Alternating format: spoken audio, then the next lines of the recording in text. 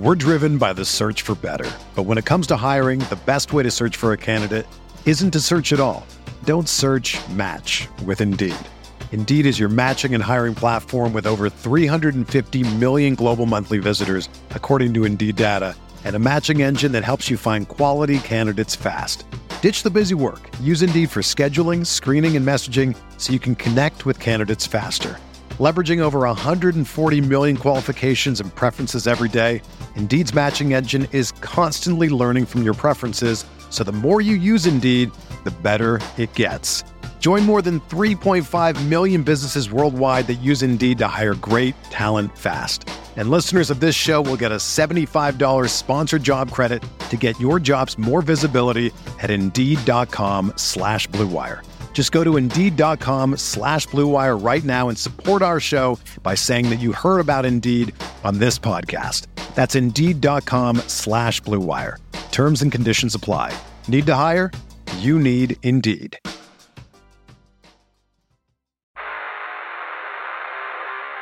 You don't want it, you don't need it, but you're going to get it anyway. The Kevin Sheehan Show. Here's Kevin. Tommy's here with me on this Monday. I am here, obviously. We have not done anything on the game from Saturday, so we will focus a lot on the 24-14 preseason loss to the Chiefs on Saturday at Arrowhead. I'll give you a list of the things I liked, some of the things I didn't like. Tommy will do the same. But my God, Tommy, there are people who take the preseason so seriously. I kind of forget. It's not that I forget this every year, but there is a small percentage of people that really believe like all of this stuff is incredibly telling. Like people have already made up their minds on Carson Wentz after like 6 total offensive series in preseason games.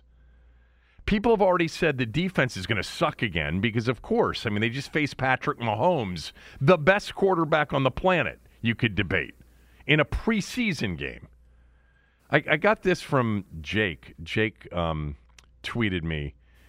2 preseason games in the no, hold on. Where is it? Kevin, this looks very familiar. Bad on third down, not enough scoring, same bad decision-making by a starting quarterback.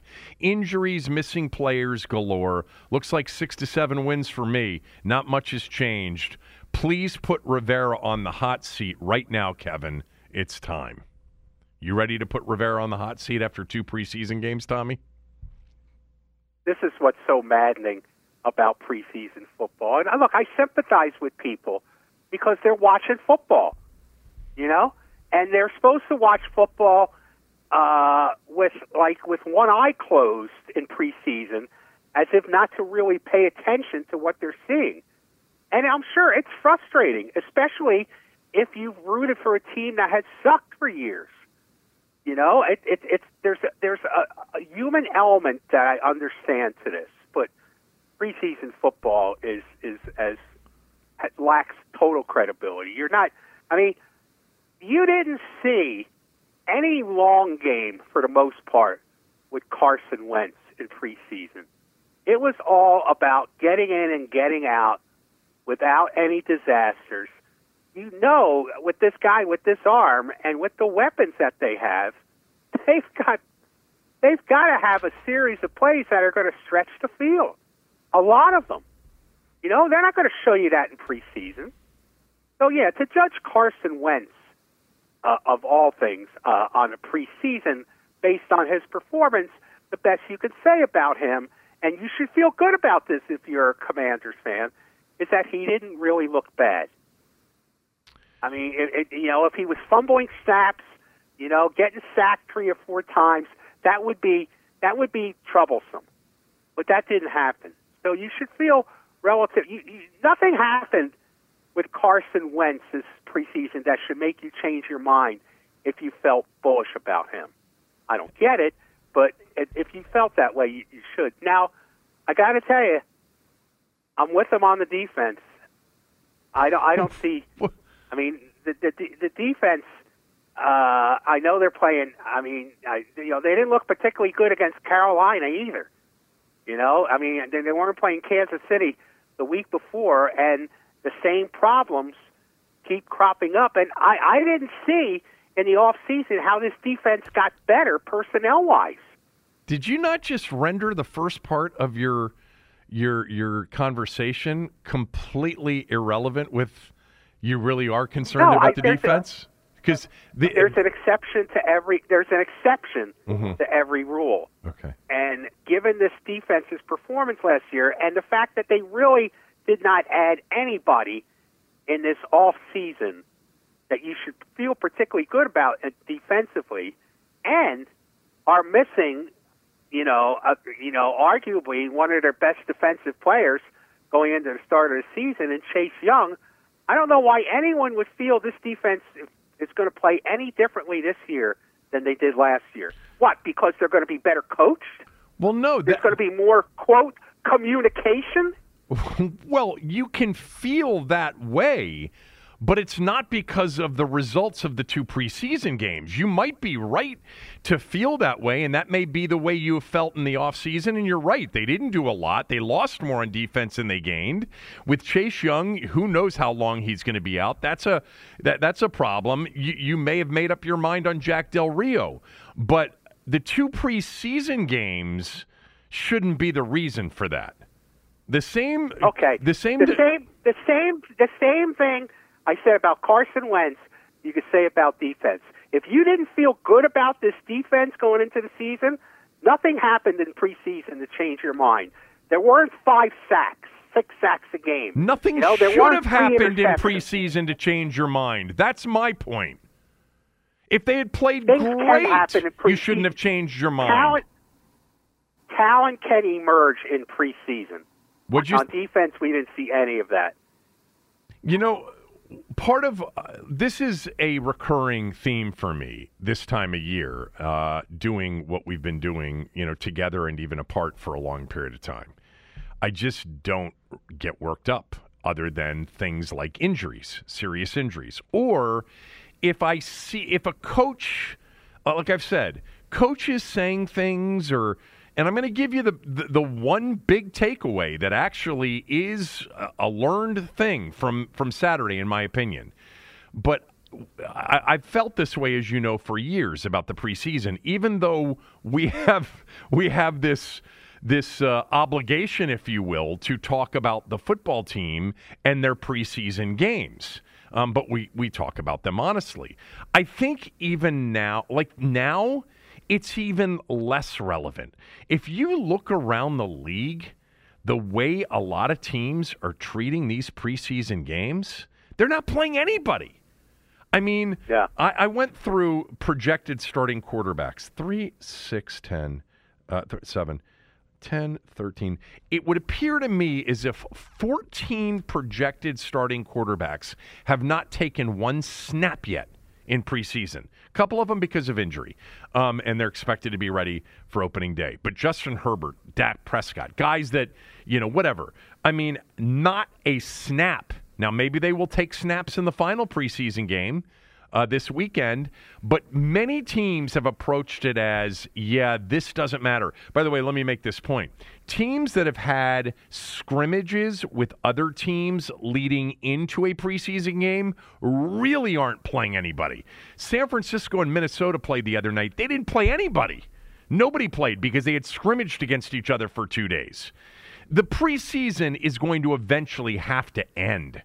It's just the worst. It means nothing. You're not seeing anything. You can evaluate some of these new players that you haven't seen before, and you can, obviously injuries are a real thing, and what coaches say and what players say sometimes can, you can read between the lines, and sometimes you don't even need to read between the lines. But I think even more today than even in the past, this stuff is ridiculous.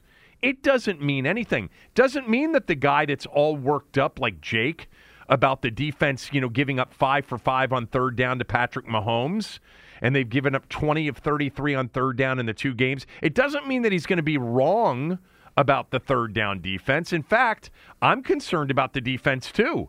But I'm not concerned because of what I saw on Saturday. I'm not concerned at all. Okay, you don't even know who's in the game for the opposition in terms of starters. They're not game planning at all. They're trying to evaluate players. And in some of these games, you are playing primarily half the game or more, in some cases the entire game, against a group of players, 75% of whom won't be in the league in 2.5 weeks. So I can't really – I'm going to sit here and I'm going to give you the list of things that I liked and the things that I didn't like, but they're really going to be reflective of more of like player evaluations. And, something Wentz did in the game that bothered me a little bit because I think it speaks to sometimes his decision-making. But they're all observations. They're not conclusions. Because if you've got a conclusion other than, oh, he tore his ACL and he's out, or the coach announced that player's benched, you're really going to fool yourself into believing that this is a worthwhile exercise. Tommy, I swear to you, I talked to Cooley earlier this morning for a while because he just called and he was like, so how are they doing? I'm like, you're not watching. He goes, I'm not watching. I pay attention a little bit like to the score, but I'm not watching. He goes, but you have to watch. Are you watching the whole games? I said, well, I watched the whole game last week and this week primarily because of Doc Walker. That's been the draw to these games. But if I didn't have to come in here and do content, as much as I love football, and I love football, I don't think I'd watch these games at all. I might watch the first quarter, but once the starters exit, I'm going to Better Call Saul. I'm going to, but I've made some inroads on that. I haven't watched the whole series. I've watched a lot of it now. I'm gonna watch House of Dragon, which I didn't watch last night, but I have recorded. I'll tell you one thing on Saturday. Saturday, I stuck with it, but I was flipping back and forth with the golf, which was very exciting all weekend long. I know you don't care about it, but it was very exciting to watch. Like things that are real competitions. These are not real competitions. These are, you can't even call them an exhibition. They're glorified like practices. Tommy, teams, coaches, there are several coaches now that have said, nope, not doing it. Brandon Staley, Chargers, nope, not putting any player that is meaningful at risk. Okay, so you're getting a little bit too worked up about this. You're not taking into account that it's human nature if you watch something unfold to make judgments about it. It's not human nature to watch something that you've been told, has a purpose like this and just dismiss it totally in football. So I sympathize with people who come away with conclusions based on this. It's foolish, yes, but you're getting way too worked up about this. Here's why I'm getting too worked up about it, because most of the people that are listening to this show totally agree with me, and they're like, yeah, we get it. We're with you. It's a small percentage of people that get worked up about it. And I guess what I'm trying to do is just say to those small percentage of people that you are somehow empathizing with or sympathizing with, get over it. Don't even watch it. Now, it's football on TV, and there's a comfort of having football on TV, but spend your last couple of weekends of the summer and do all of the things that your wife or your girlfriend are going to want you to do beginning with the regular season. Try to get all that stuff in right now. I always think about that, in August. Well, check this out. What? I'm going to their last preseason game. Not only am I going to watch it, I'm going to it. Oh, my God. You couldn't... It's in Baltimore. You couldn't pay me to go to an NFL preseason game. I mean, you honestly, in the future... I'll be at M&T Bank Stadium watching the last preseason game. All right. How about it? Lamar Jackson hasn't taken a snap in the preseason. Actually, I think the more interesting stories from that game will be the Baltimore situation.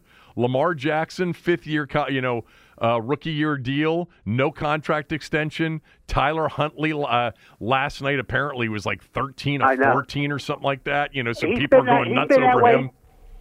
He's been that way in both preseason games. I mean, his his quarterback rating is like 135 or something like that. That's interesting. It's astronomical. And he, you know what? Forget about his preseason games if that's really his performance so far. He played well when he had the opportunity playing for Lamar Jackson last year. He kept them competitive in some of those games. He did.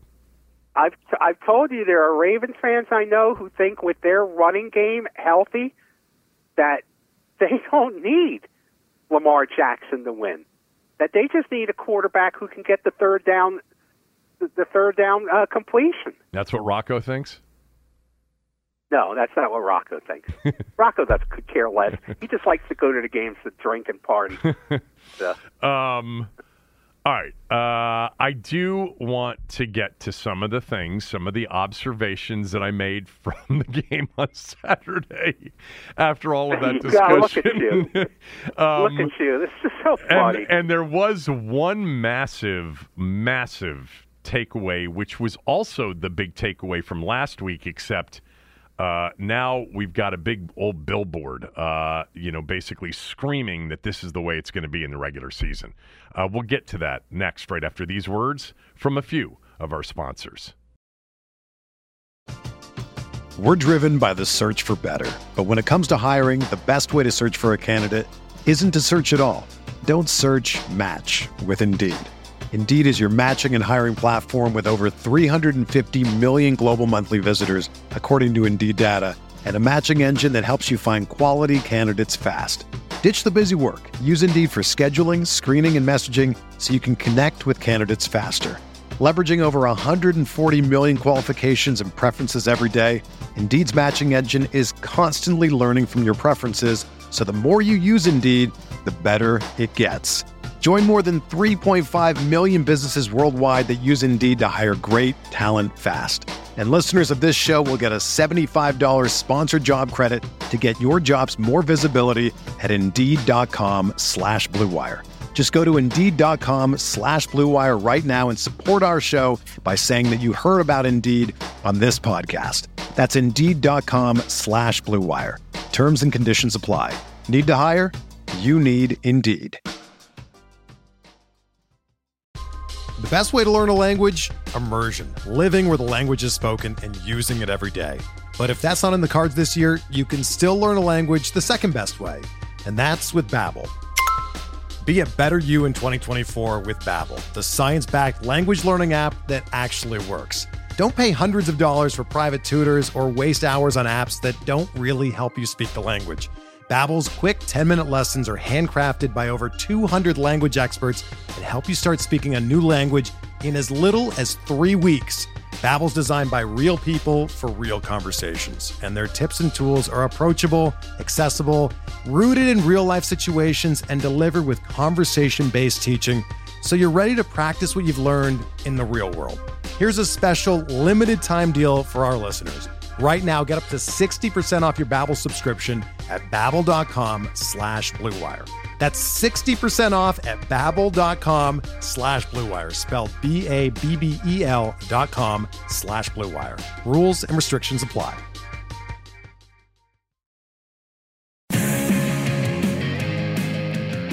On the ground, it's Robinson, and Robinson picks up 9 yards on the carry to bring up second short.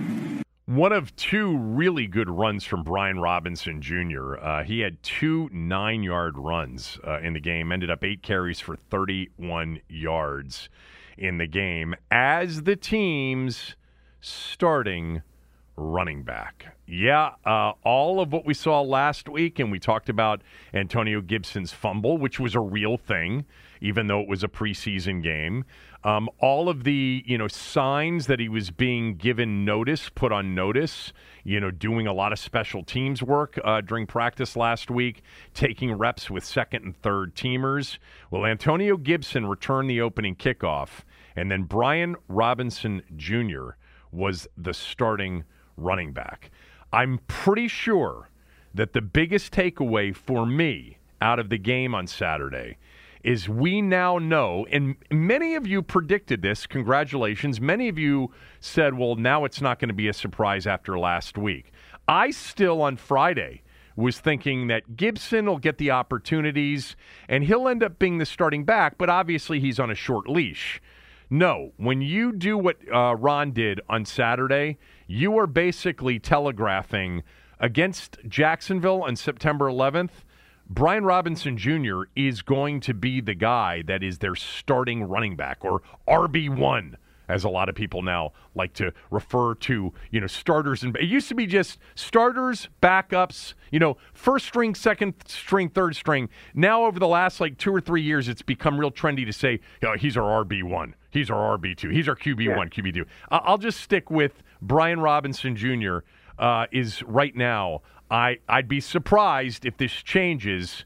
He's the starting running back, and what makes it really clear is the emphasis with Gibson in the second quarter with Taylor Heineke to be used as primarily a receiver. Now, they were in their 2-minute drill, but the Brian Robinson Jr. was, a major highlight. So let me, Tommy, actually respond to that, the Brian Robinson Jr. Antonio Gibson thing, and then I'll get to the list of things I liked and didn't like. Well, I'm going to respond to the result of that. I like that they use Antonio Gibson more as a receiver. I like the fact that they get him out in the open field more and get him the ball. After all, this was his position in college. So if they figured out a way to salvage Antonio Gibson by another way to use him, I think that's a good thing. So I think that's good for the offense if they continue to do that. I still like Gibson in every form. I certainly like him more in space. That's a given. But I still think he can be a very good, carry the load running back. I do think that. I also have been very impressed with Brian Robinson Jr., just in evaluating the way he runs. Brian Robinson Jr. was one of the backs that I liked in the draft, but there were other backs I liked more. I'm a big Kenneth Walker Jr. fan. He's in Seattle. I like Breece Hall a lot. Let me just mention, because I talked about this leading into, I think, day 2 of the draft.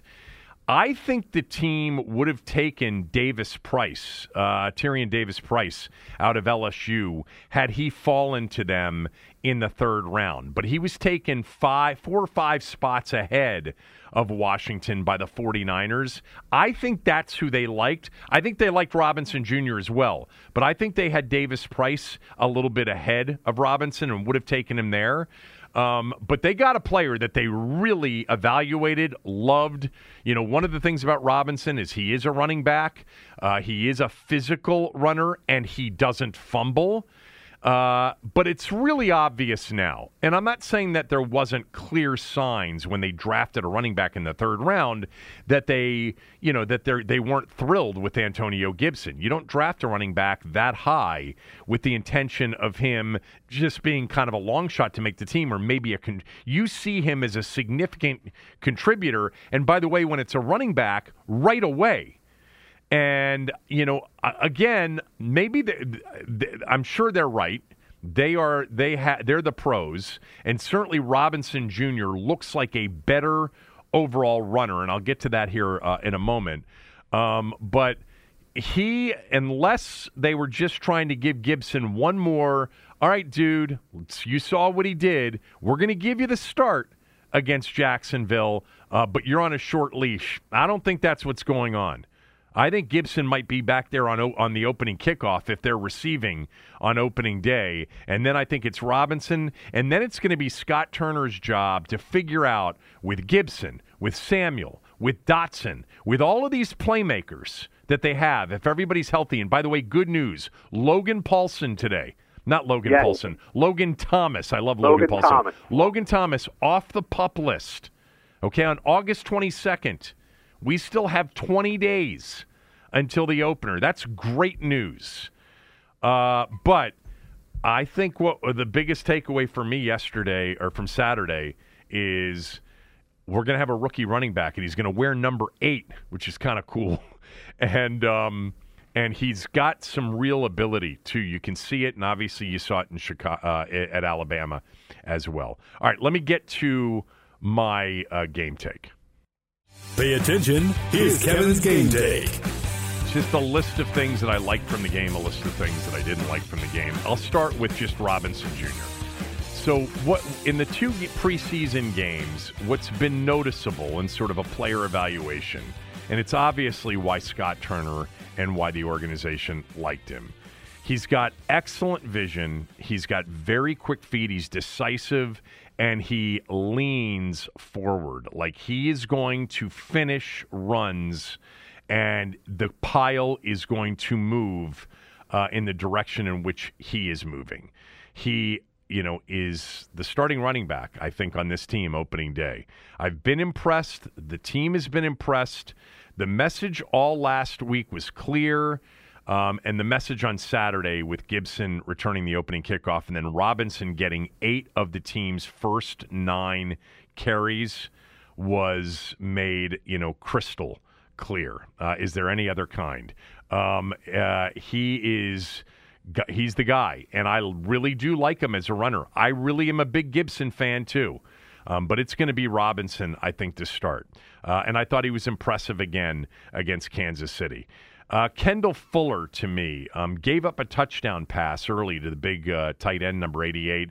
And then I thought that he was highly competitive, made a great play breaking up a shot to Sky Moore, who I really like from Western Michigan. I mean, he's not Tyreek Hill for Kansas City, but Kansas City is going to be just fine. Kansas City's biggest issue is not that they're going to fall off dramatically, not having Tyreek Hill, but that the division is so loaded top to bottom with Russell Wilson in Denver and Justin Herbert and the Chargers having improved so much.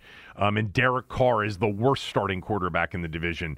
But I thought Kendall Fuller really bounced back, and he really is a good player and a talented player. I thought he flashed. I thought Montez Sweat really flashed at times. He almost had Mahomes on that first third down. He looks explosive to me, and I know last year, especially early, he didn't. But I just right now, Sweat, talent-wise on defense, without Chase Young in the lineup, is probably their most talented player defensively. I'm not saying he's their best. I think John Allen is their best player. But I thought Sweat really looked good at times. I loved that they got Jahan Dotson a couple of touches in this game. You can see his speed and how elusive he can be. I really believe Dotson's going to be an excellent player for this team. And the more and more, from these first 2 games, I think about it and watching Carson Wentz, and I don't have a real meaningful evaluation of Carson Wentz.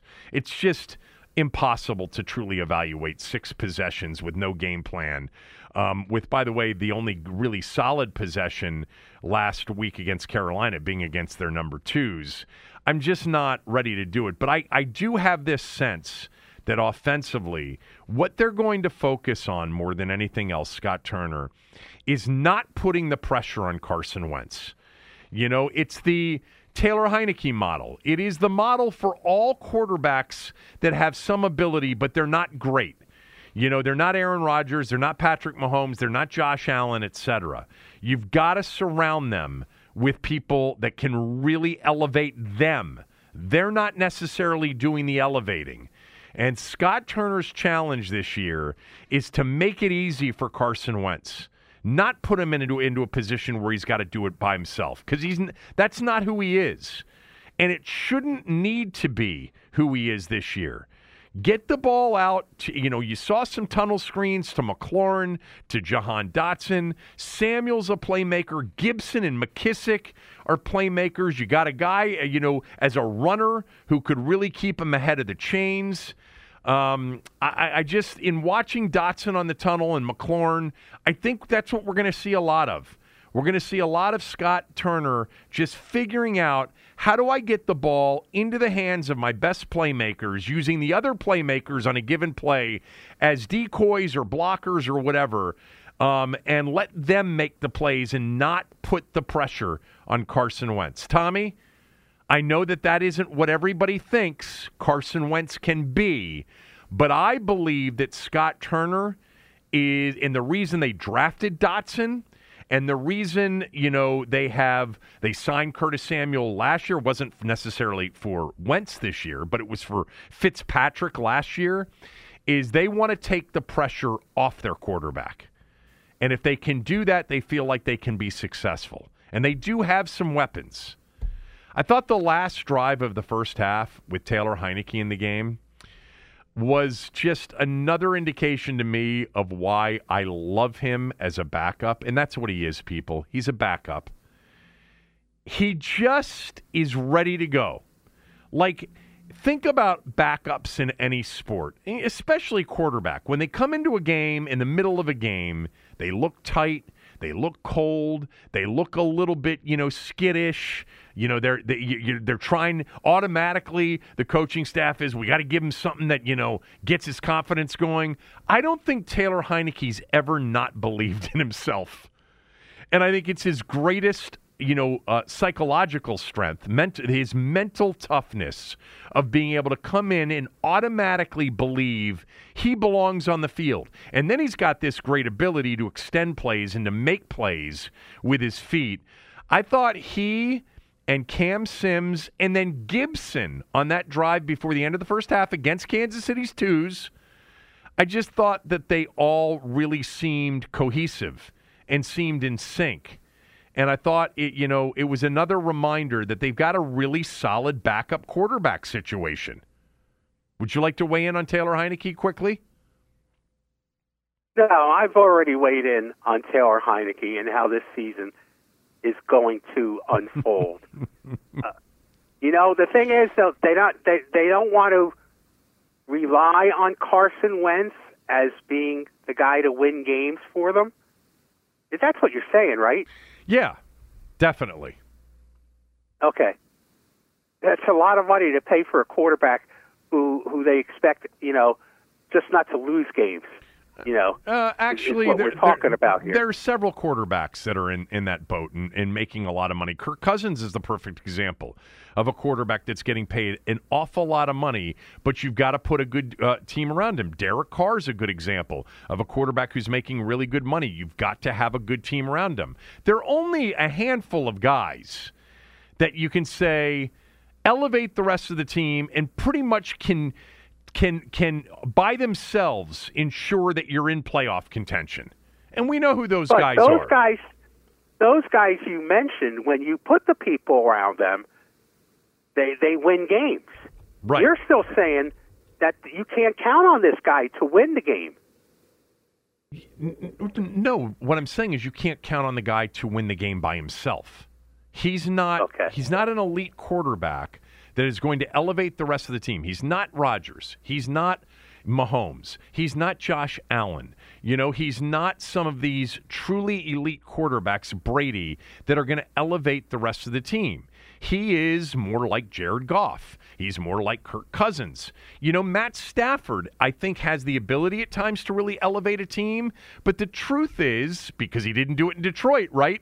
We didn't see him win until they put a really good team, and by the way, an excellent coaching staff around him. I think Wentz had, some things around him. He had the best running back in the game last year.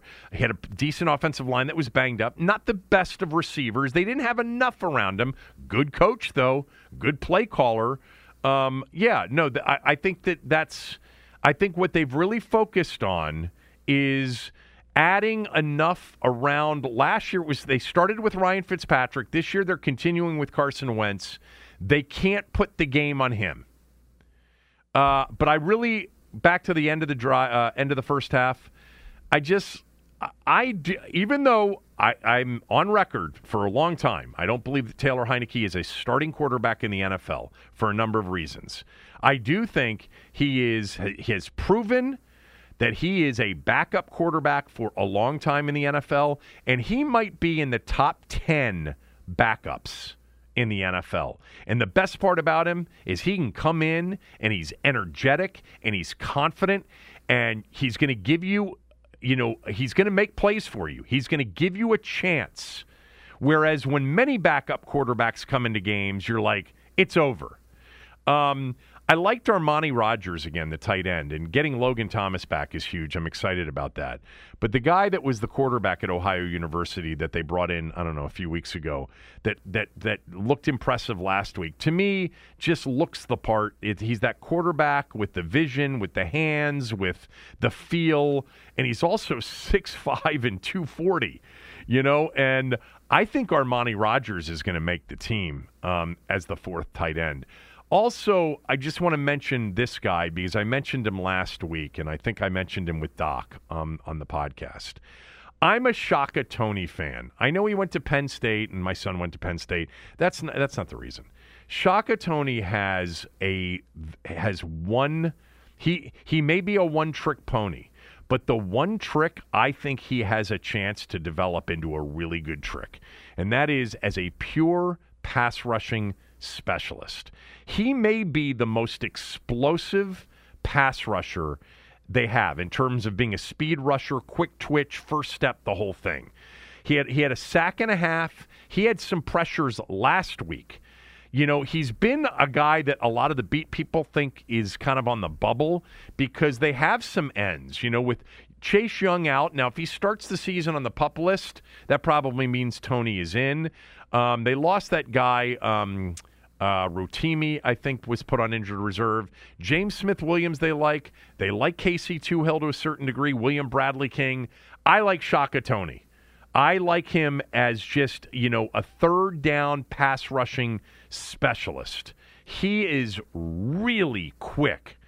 So that's the list of things that I like. The things that I didn't like from the game, I'm just going to put down here third down defense because the starting quarterbacks against them, all right, starters against starters, the last 2 weeks, they played Carolina, who played their starters. They played the Chiefs, who played their starters. They might play Baltimore, and Baltimore may not play any starters. Washington may not play any starters. But it was the first team D against the Chiefs' first team O. It was the first team D a week ago against Carolina's first team O. And Baker Mayfield was 3 for his first 3 on third down. And Patrick Mahomes was 5 of his first 5 on third down. But Patrick Mahomes is ridiculous, people. Patrick Mahomes does this against everybody. He's been doing it against everybody. The irony of the bitching about the third down defense is I think they got pretty good pressure. They also forced Kansas City into some third and longs, which is really hard to do. Kansas City doesn't get stopped a lot. It's actually an interesting stat. I want to look it up real quickly. I want to see how many third downs they had last year overall. Because it wouldn't surprise me if the number of third down attempts that they had was, here it is, 4th lowest in the league, last year in just attempted third downs. They don't have many third downs because it's hard to stop them on first and second. The Packers and the 49ers and the Rams and the Chiefs and the Seahawks somehow. But Washington forced a lot of third downs against their first-team offense.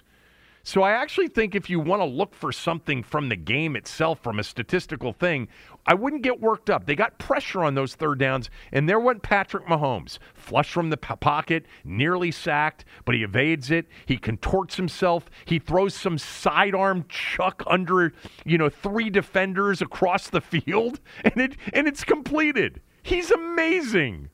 He's really, really amazing. So I can't sit here and tell you that I'm like, all of a sudden just terrified of their third down defense. Not because Patrick Mahomes made 5 incredible plays. No. That's not. You know what? I love the fact that they got the work against the Chiefs. I'm so glad the Chiefs played their first team offense.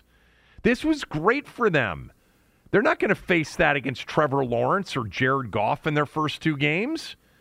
This is more of a continuation of everything they faced last year. Josh Allen, Tom Brady, Patrick Mahomes, Aaron Rodgers. I mean, they don't have that on the schedule necessarily this year. Am I concerned about their defense? I am. Am I concerned about their third down defense after last year? I am. But nothing that Patrick Mahomes did Saturday made me more concerned. He's great. Another thing I didn't like, Wentz hasn't been great with situational football. This is what drove people nuts in Indianapolis. He just made total head-scratching decisions at times.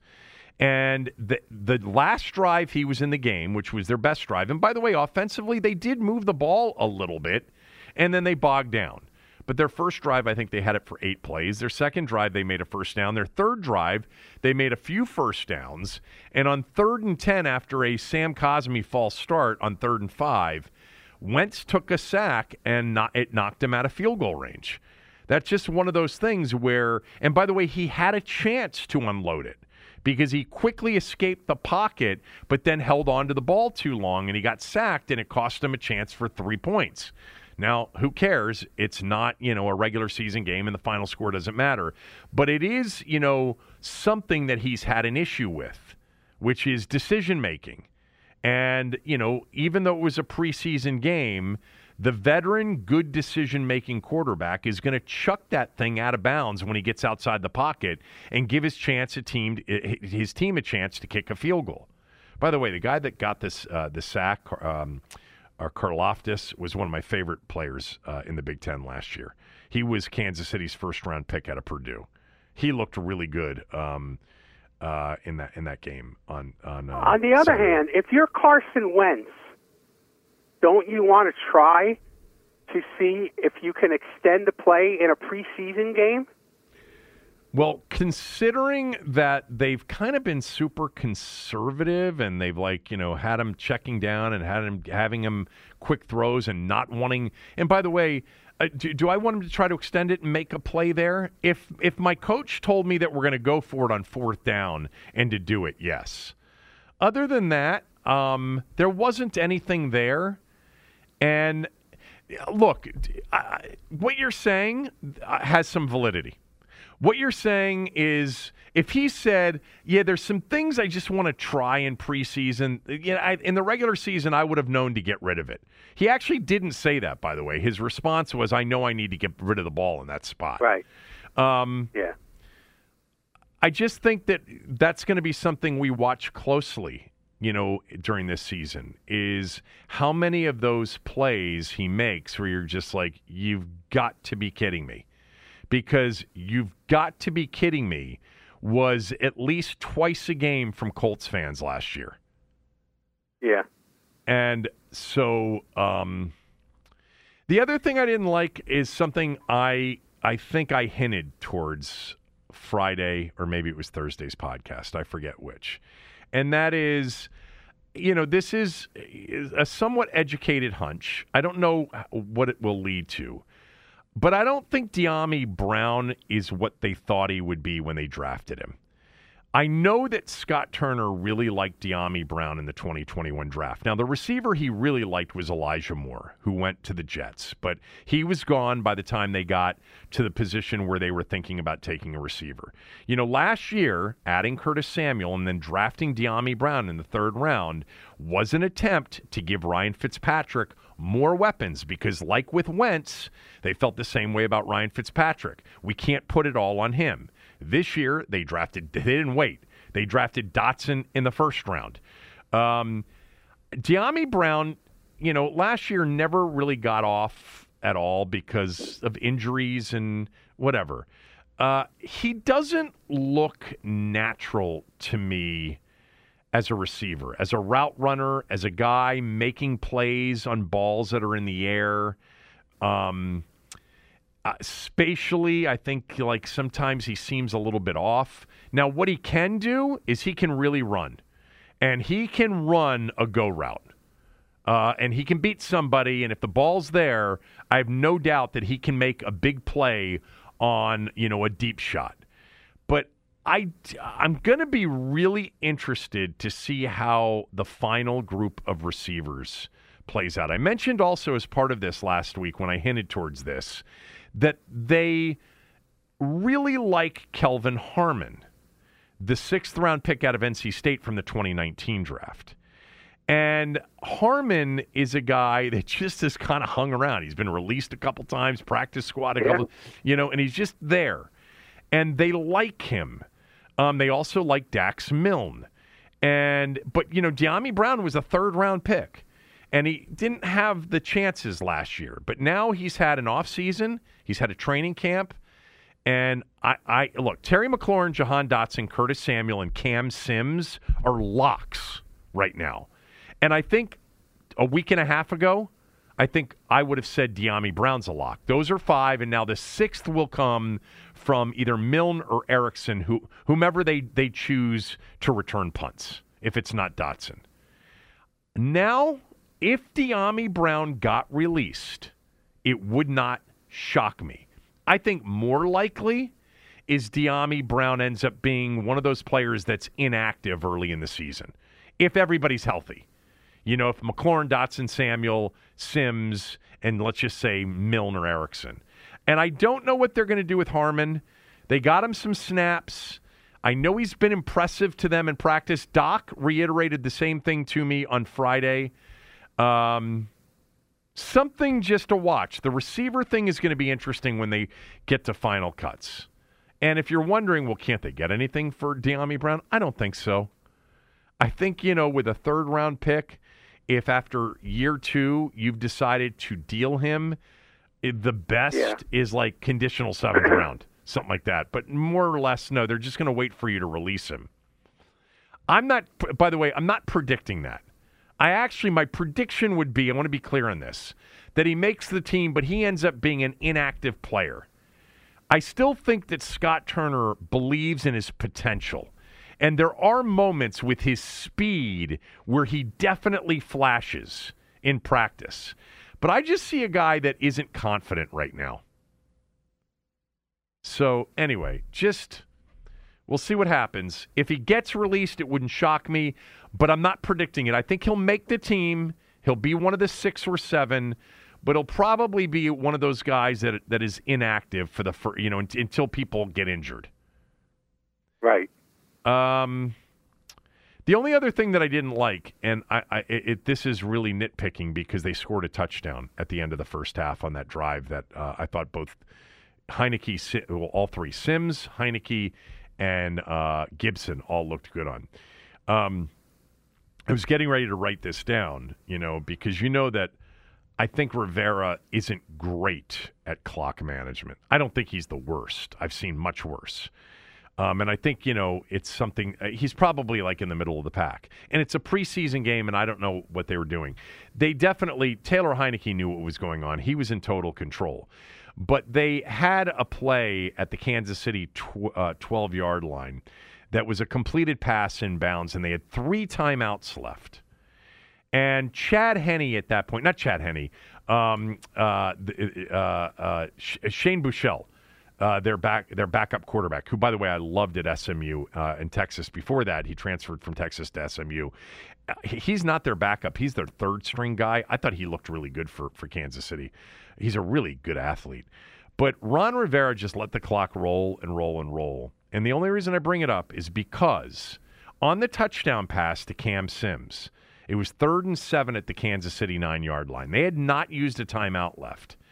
If they completed a ball short of the goal line, but it was a first down throw, let's just say to the 2-yard line, and it was a first down, they wouldn't have had enough time to run 3 or 4 plays, or 3 plays and kick a field goal, or 2 plays and go for it on 3rd down.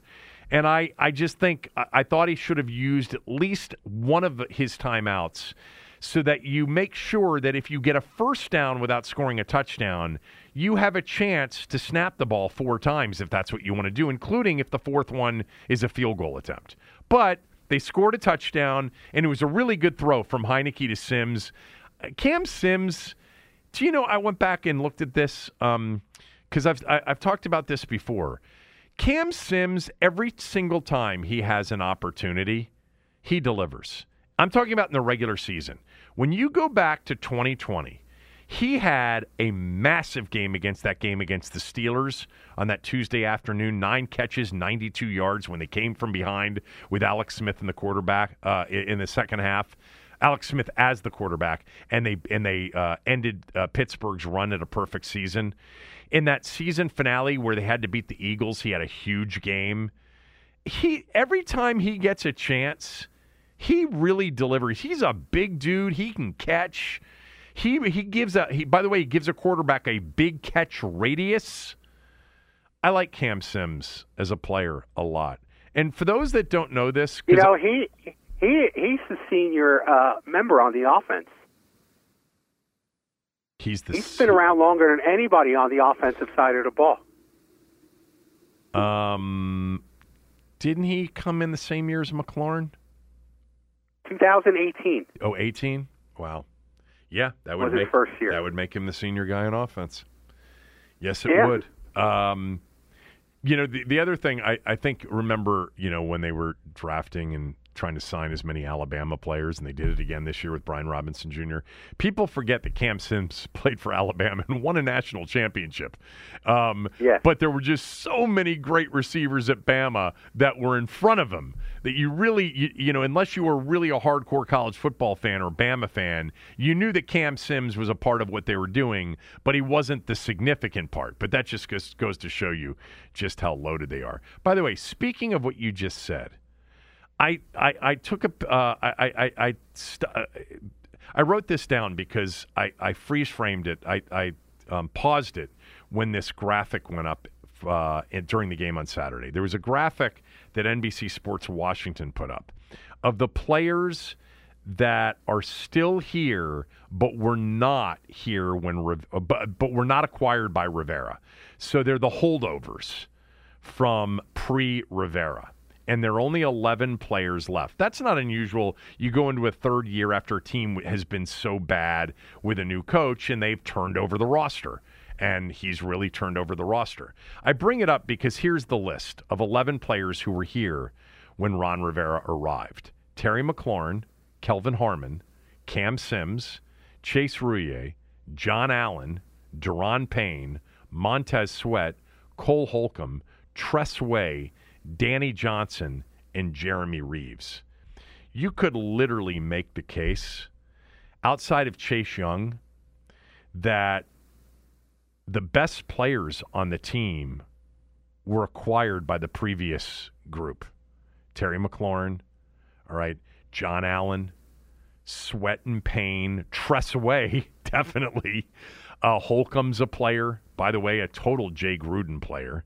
Jay Gruden's the one that said that they were down there working other players out at Carolina, and he's like, I want that guy. Now, is that unusual because these are older players too, and a lot of the players they've acquired are younger players? Maybe not. I mean, Kendall Fuller's really good. They brought him back. McKissick and Gibson and Cosme and Leno Jr., and who knows about Brian Robinson Jr. and Dotson. But I'm just pointing out that the best players on the team currently were not drafted or acquired by this group going into year 3. And if Trent Williams were still on the team, that would be even more the case. Yes. Okay. We have any other thoughts from you on the game? No other thoughts, except I have a feeling if they're going to be successful this year, they're going to have to score a lot of points to do it. I'll tell you what, their opening game against Jacksonville, I've got some information on when we come back, and we've got a couple of other things, including you've got a couple of things that you want to get to as well. We'll do all of that right after these words from a few of our sponsors.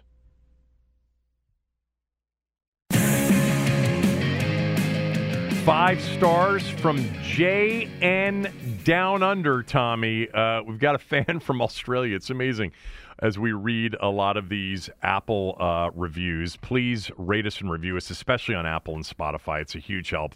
5 stars is great. A quick 1 to 2 sentence review. Hi, Kev. Hi, Tom. Longtime listener. Absolutely love the podcast all the way from Australia. I got onto your show when you went on Tony Kornheiser's show. I never miss a show and enjoy the insights you and Tom share. In particular, I love it when you and Tom go head-to-head arguing. It's pure gold. Keep up the amazing work. It really is amazing to me how many, and I know the data of percentage of people that listen from outside the DMV versus inside, and it's kind of in the 50-50 range. And I think the reason for that is it's a transient area, and you've got a lot of, DC sports fans, Skins fans in particular, that have ended up moving on. But thank you for that. And by the way, Tommy, I've been to Australia. You've been, right? Of course, you went. Well, you went and sat in a bar in Sydney during the Olympics and wrote from there as if you were. That was just the opening ceremony. Let's not exaggerate here. I know. I loved my trip to Australia. Loved it. I was in Sydney too. I think Australia is awesome. I loved it too.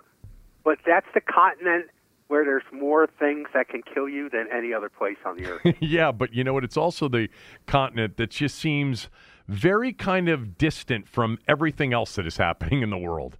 But yeah, there are some poisonous spiders and a lot of sharks and a lot of different things in Australia. But it's a great place. Thank you, John from Down Under for that.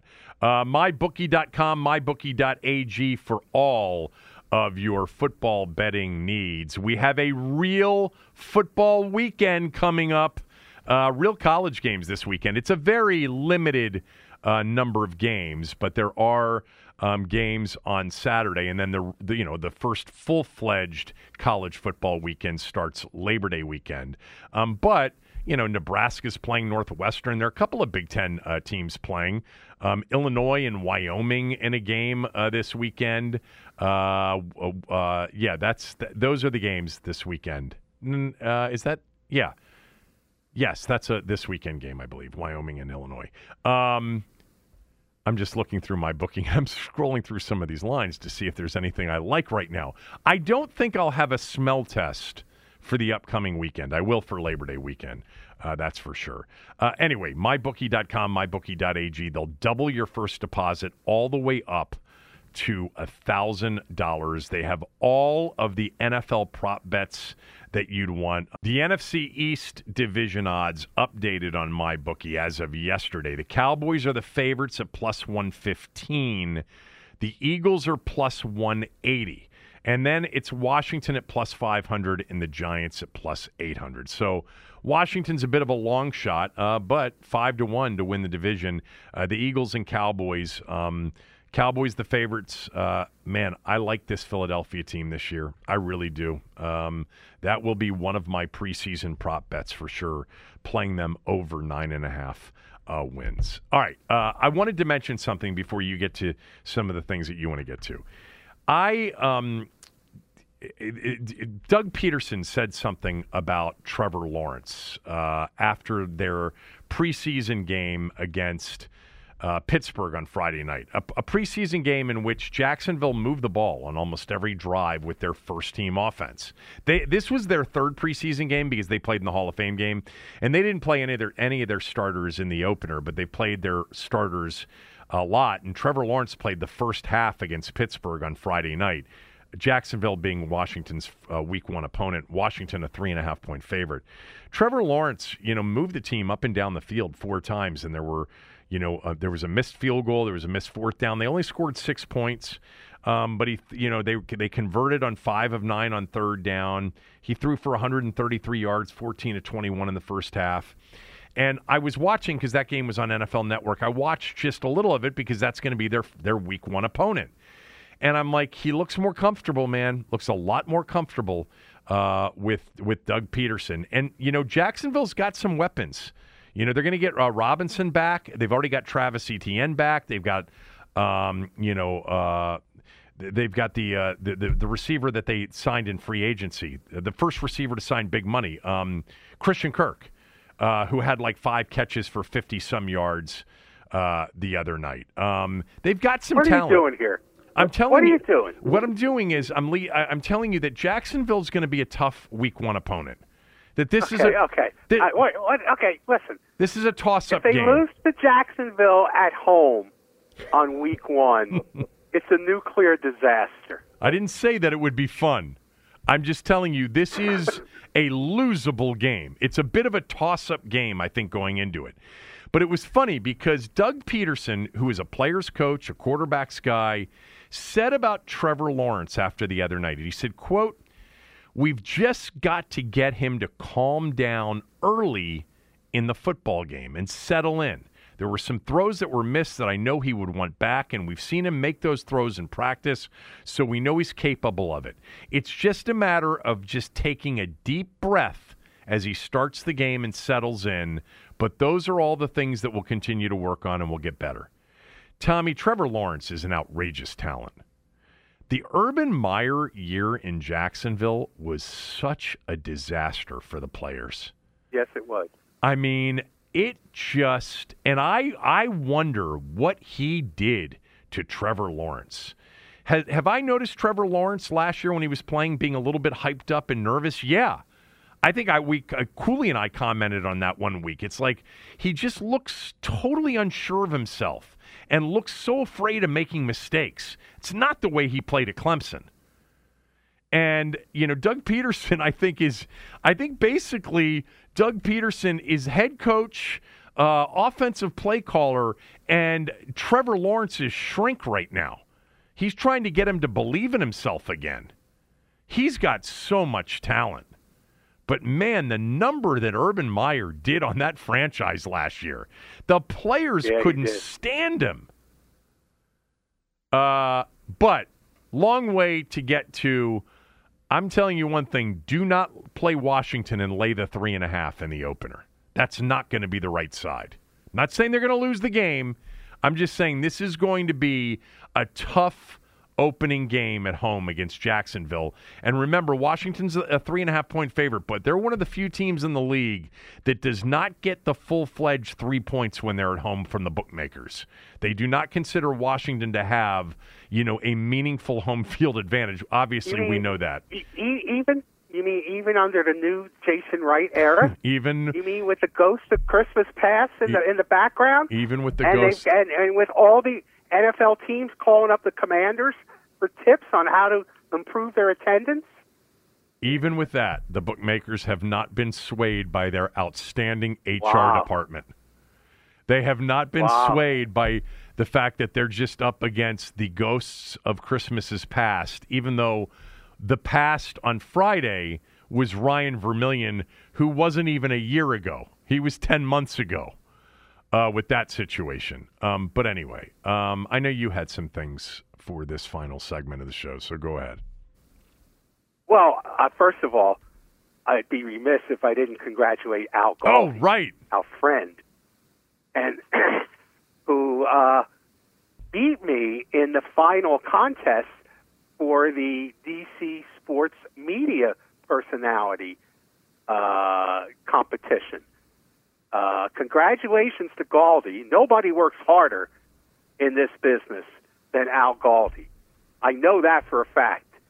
So congratulations to him. I got to tell you, Kevin, I didn't really care about this thing until I had a chance to win. Then I cared about it.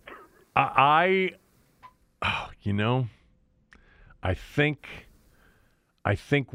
think you should have come on the show Friday. And I think we should have really pushed it on Friday one more time. We probably should have. And maybe we could have gotten it. But I feel the same way about Galdi that you do. And I'm thrilled that Zabe was in the other semifinal as well, and Buck as well. But it ended up being Galdi against Livero in the final, and it was a close final. I really thought yes, it was. If you could have just... I didn't think you defended well enough in the second half against Galdi, and he got some easy layups on you, and it was enough for him to eke out a 6-point percentage win, 53-47.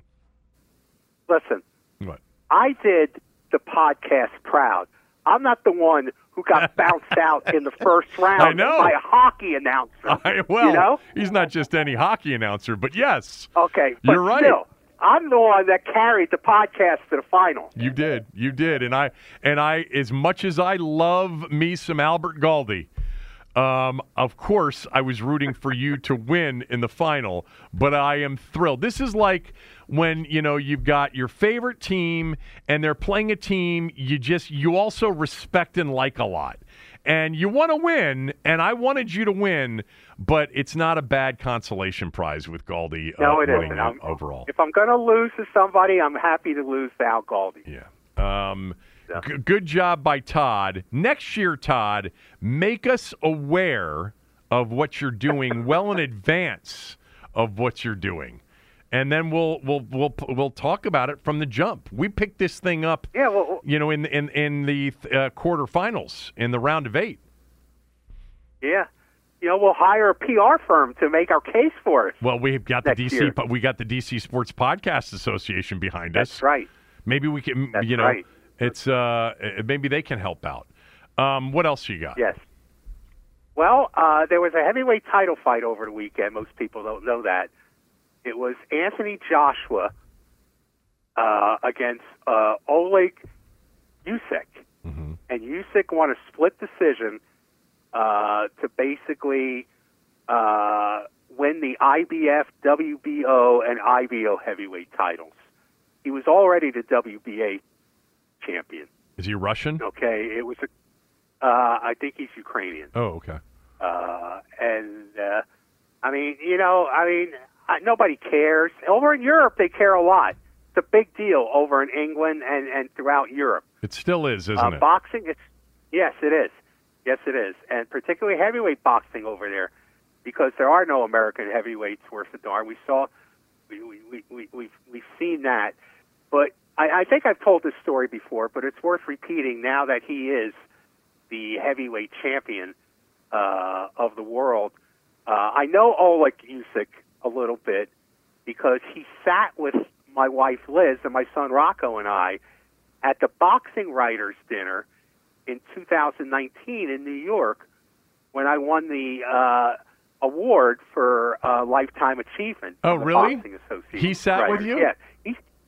He sat at our table, and he was a memorable figure because it's the first time I sat at a table with somebody who took their tea bag and flossed their teeth right in front of us. While we were sitting right next to him, he took the string from his tea bag and flossed his teeth. Did he get what he was trying to get? He didn't have to go to the bathroom to do that. Sat right next to us and did it. Lovely. So we've never forgot him. He's one of our favorite fighters. And so he won the title. Was it a good fight? Yes, he did. Do you have any idea if it was a good fight? I didn't watch the fight. It was a competitive fight, I guess. It was a close fight. It was a split decision.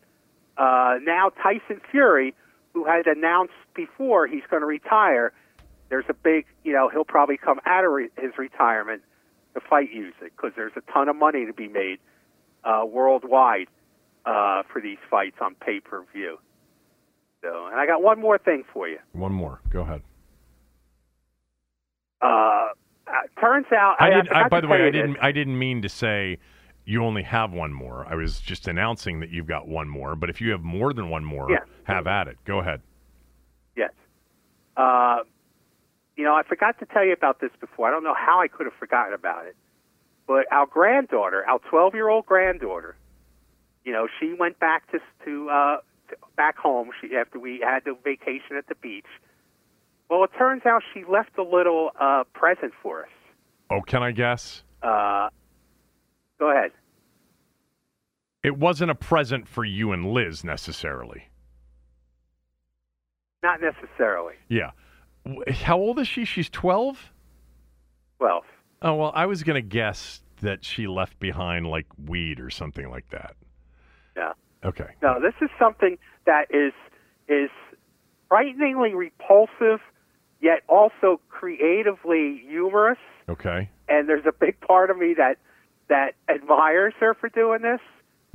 In the bathroom. Are you going to embarrass her here? I don't want you to embarrass her on this podcast, which is listened to by tens of thousands of people every day.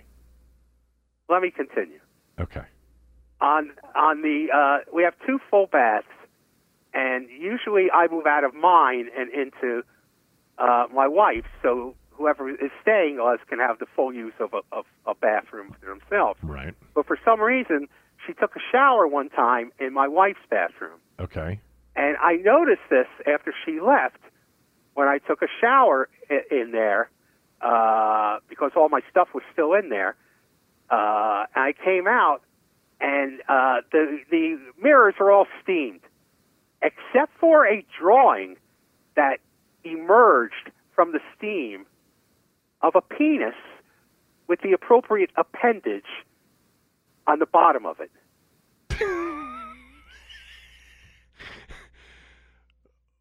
Anyway, she somehow put that in the mirror so it would come out with steam? When the mirror was steamed up.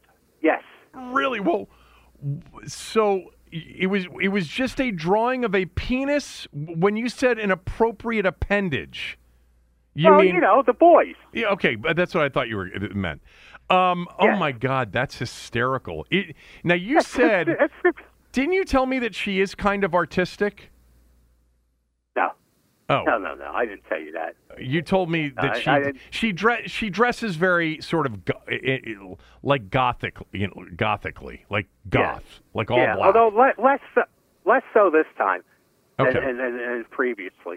But that was her parting gift to us. Our 12-year-old granddaughter, that was her parting gift. But do you think that she really anticipated that the steam, that you guys would see it? Or maybe it was steamed up and she drew it when it was steamed up thinking it was funny and just forgot to erase it? No. Because it wasn't went in there when I went to take the shower. There was no steam on the mirror when I went to take the shower. I know that. But when I got out of the shower, yes, and then when the mirror was all steamed up, that's when it emerged. And you know what? We had a hard time getting it off. It kept showing up. Every time, like, my wife would take a shower, it would still be there. Well, she just drew it with her finger, right? I don't think so. What do you think she used? I don't know I don't know what she used. We haven't questioned her yet. Are you going to question her? I don't care. I thought it was pretty funny myself. What did Liz think? She didn't think it was quite as funny. Was it well drawn? Yes.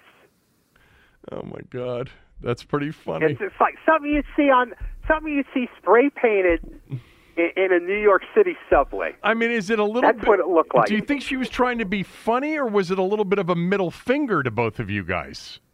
No, I think she was trying to be funny. Okay. Was it fun having her there? Did she have a good time?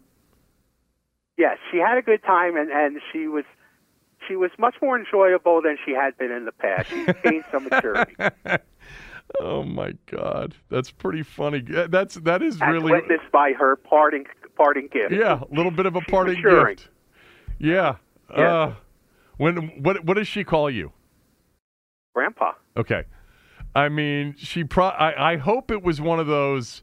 Oh, I hope Grandpa's the first one to come in and take a shower. Well, I was. All right. On that note, that's it for the day. We'll be back. It's going to be, by the way, the next 2 weeks, just to give you a heads up. I've got some vacation time starting on Wednesday through the end of next week. We're going to do a lot of podcasts, don't get me wrong. But there could be a day or two where I am indisposed, more likely than not on a golf course somewhere in a nice climate. So, but we will be back tomorrow. So until tomorrow, enjoy the show today and enjoy the image that Tommy left you with. For the ones who work hard to ensure their crew can always go the extra mile, and the ones who get in early so everyone can go home on time, there's Grainger, offering professional-grade supplies backed by product experts so you can quickly and easily find what you need.